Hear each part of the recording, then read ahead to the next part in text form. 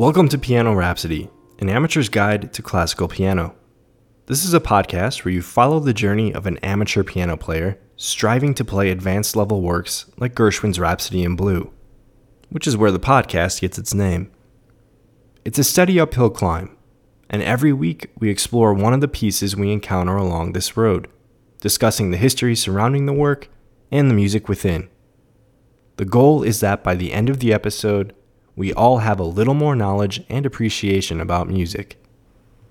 And we can build on this foundation to tackle increasingly more difficult works in the future. This is episode 10.2, the second episode in a series spotlight on modern minimalist composer Philip Glass. Last week, we talked about the origins of minimalist music, and we listened to two movements from Glass's work, The Metamorphosis.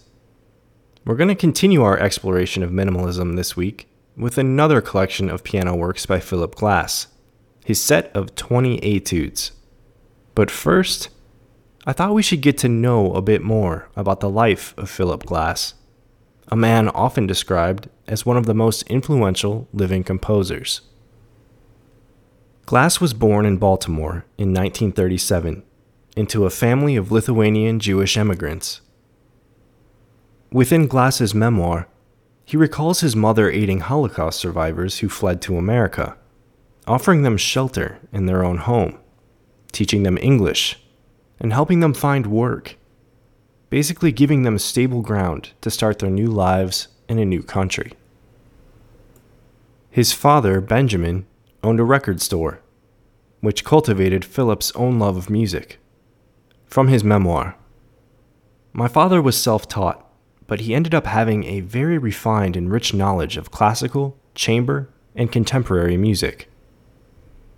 Typically, he would come home and have dinner, and then sit in his armchair and listen to music until almost midnight.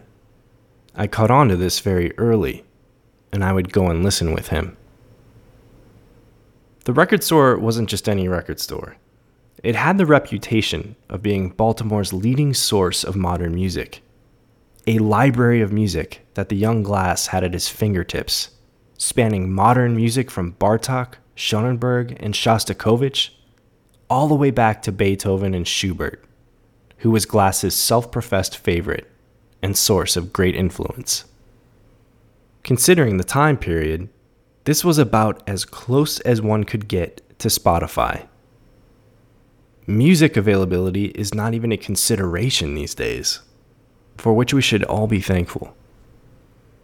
Believe it or not, Glass did not actually begin his musical performance career on the piano, but instead he studied flute at the Peabody Institute. Then, at the age of 15, he started an accelerated college program at the University of Chicago, which seems way too young to me, but he studied mathematics and philosophy. Now, I didn't know Glass actually studied mathematics before researching for this episode, and it's something that I could see everywhere in his music now. Intricate, unusual rhythmic patterns that are constantly shifting can be noted throughout all of his music. And if you hold on to this thought, we'll revisit this concept in a few minutes. Glass entered the elite musical school of Juilliard with the piano as his main instrument of study. One of his peers at school was a man that would also become linked with American minimalist music, Mr. Steve Reich. Glass received a Fulbright scholarship in 1964 and spent 2 years studying musical composition in Paris. He became infatuated with the films by Jean Cocteau, Jean-Luc Godard, and François Truffaut, and lived a life interacting with Parisian artists and musicians. He describes this time in his life in his memoir. "The bohemian life you see in Cocteau's films was the life I was attracted to, and those were the people that I hung out with." From Paris, Glass moved to India in 1966, spending some time with Tibetan refugees and leaning towards the teachings of Buddhism. He met the 14th Dalai Lama and became a strong supporter of Tibetan independence, even co-founding the Tibet House US later in life during 1987. Glass returned to New York City in 1967, where he attended a performance of works by his former Juilliard classmate, Steve Reich, including the landmark minimalist work, Piano Phase. Which let's take a minute to dive into this tangent really quickly, because it's an important work for its time. Piano Phase is a work for two pianos that share identical lines of music. However, while both players start out playing synchronously, one player gradually speeds up so that the notes are slightly off kilter, causing a phasing effect.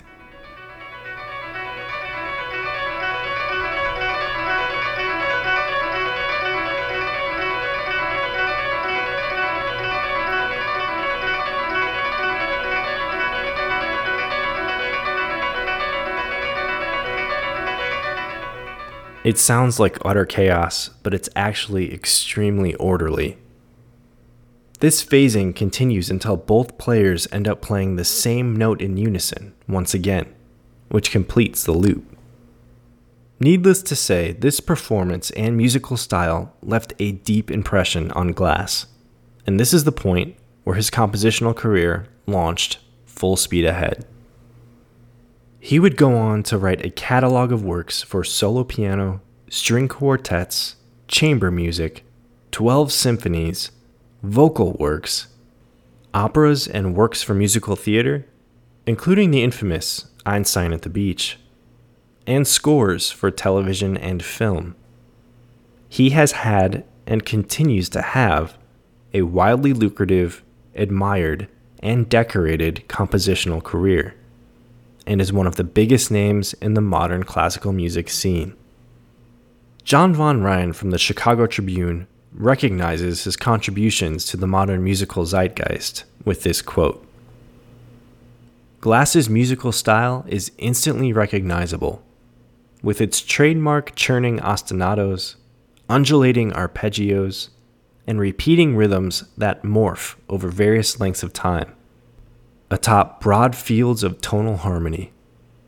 That style has taken permanent root in our pop middlebrow sensibility. Glass's music is now indelibly a part of our cultural lingua franca, just a click away on YouTube." From his father's record store to YouTube, he has certainly come a long way. So why don't we talk about one of these compositions? This week, we're going to focus on a set of 20 etudes that Glass wrote for solo piano.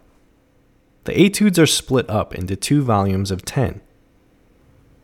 Glass wrote a majority of the etudes from the first set in 1994, because he needed additional repertoire for his solo piano concerts. He also wrote them as exercises to finesse some of the areas of technique that he needed to work on, which may explain why he elected to name these works etudes instead of the originally planned title of preludes.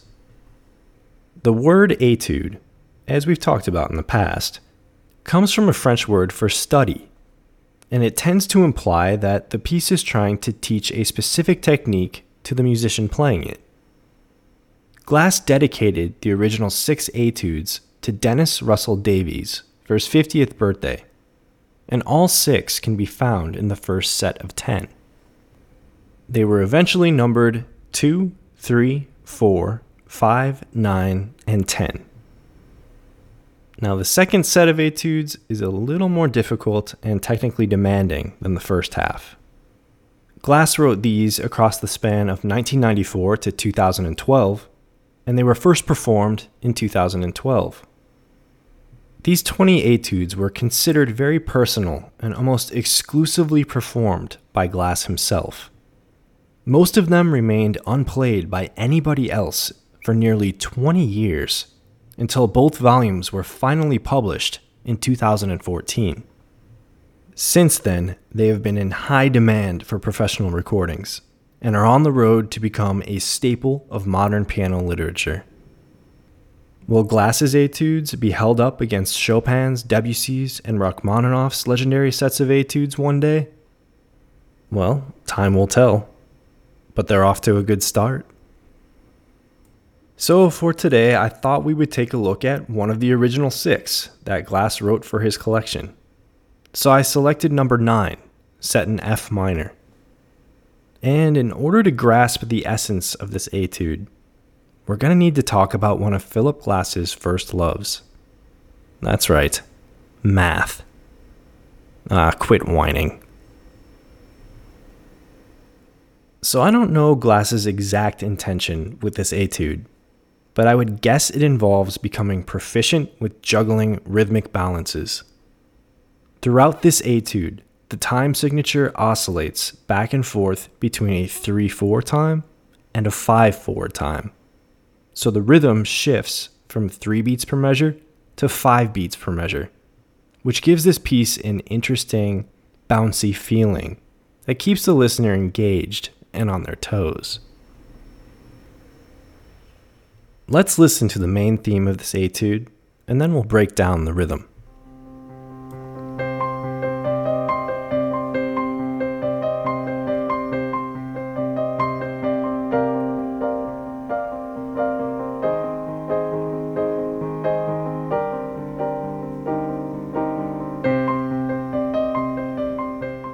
Okay, so similar to what we heard last week in the Metamorphosis, the left hand's job during this entire etude is just to keep time with eighth notes. It's again a steady motor throughout this entire work.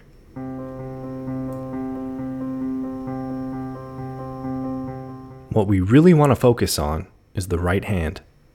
When that syncopated melody line comes in, we are experiencing 5/4 time, 5 beats in a measure.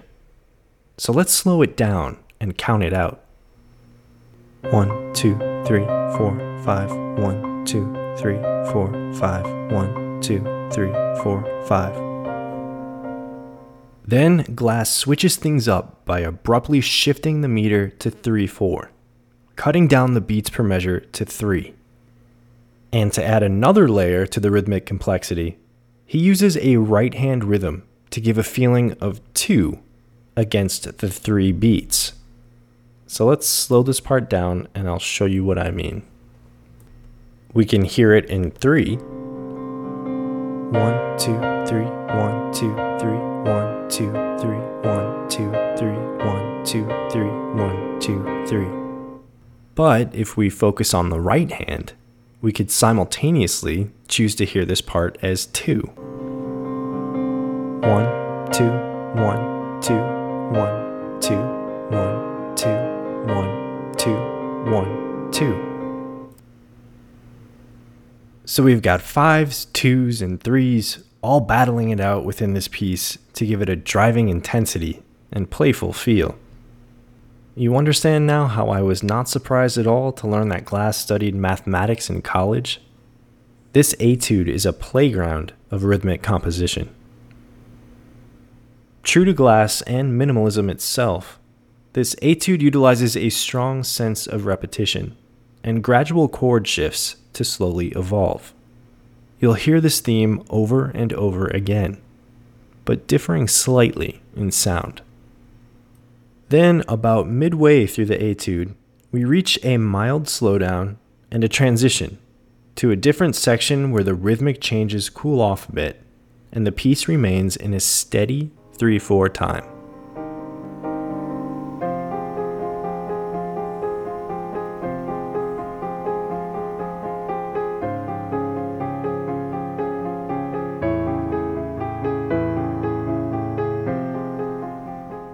After this section, the main theme returns, but this time around, it's raised up an octave to the brighter, more delicate register of the piano.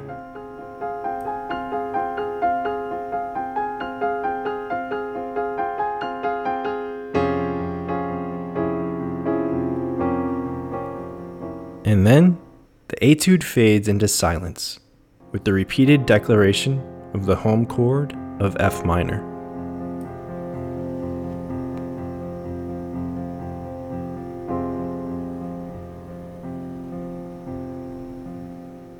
So see if you can wrap your head around these different rhythmic numbers as we listen to Philip Glass's Etude number 9 in its entirety.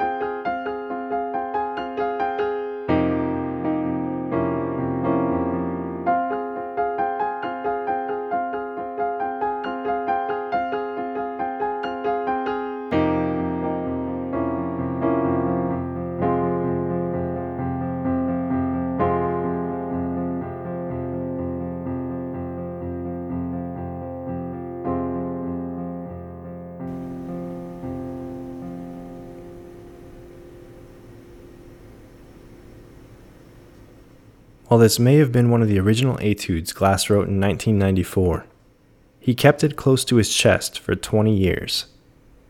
And now, even amateur piano players like myself can properly celebrate this collection and share its greatness with all of you. And hopefully, people will continue doing so for years to come. Next week, we're going to close the doors of our Spotlight Tour with one of Glass's works for the film The Hours. You could find the standalone recording of this etude that we discussed today directly in the podcast feed. Check out Piano Rhapsody on SoundCloud for all of the tracks from this podcast and more. You can find me on Twitter at Piano Rhapsody or email me at pianorhapsodypodcast@gmail.com if you want to reach out.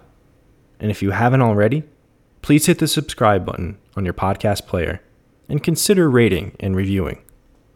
It's the easiest way to never miss a new episode. Thanks as always for your time, ears, and your support. And I'll be back next week with the conclusion to our musical Spotlight Tour.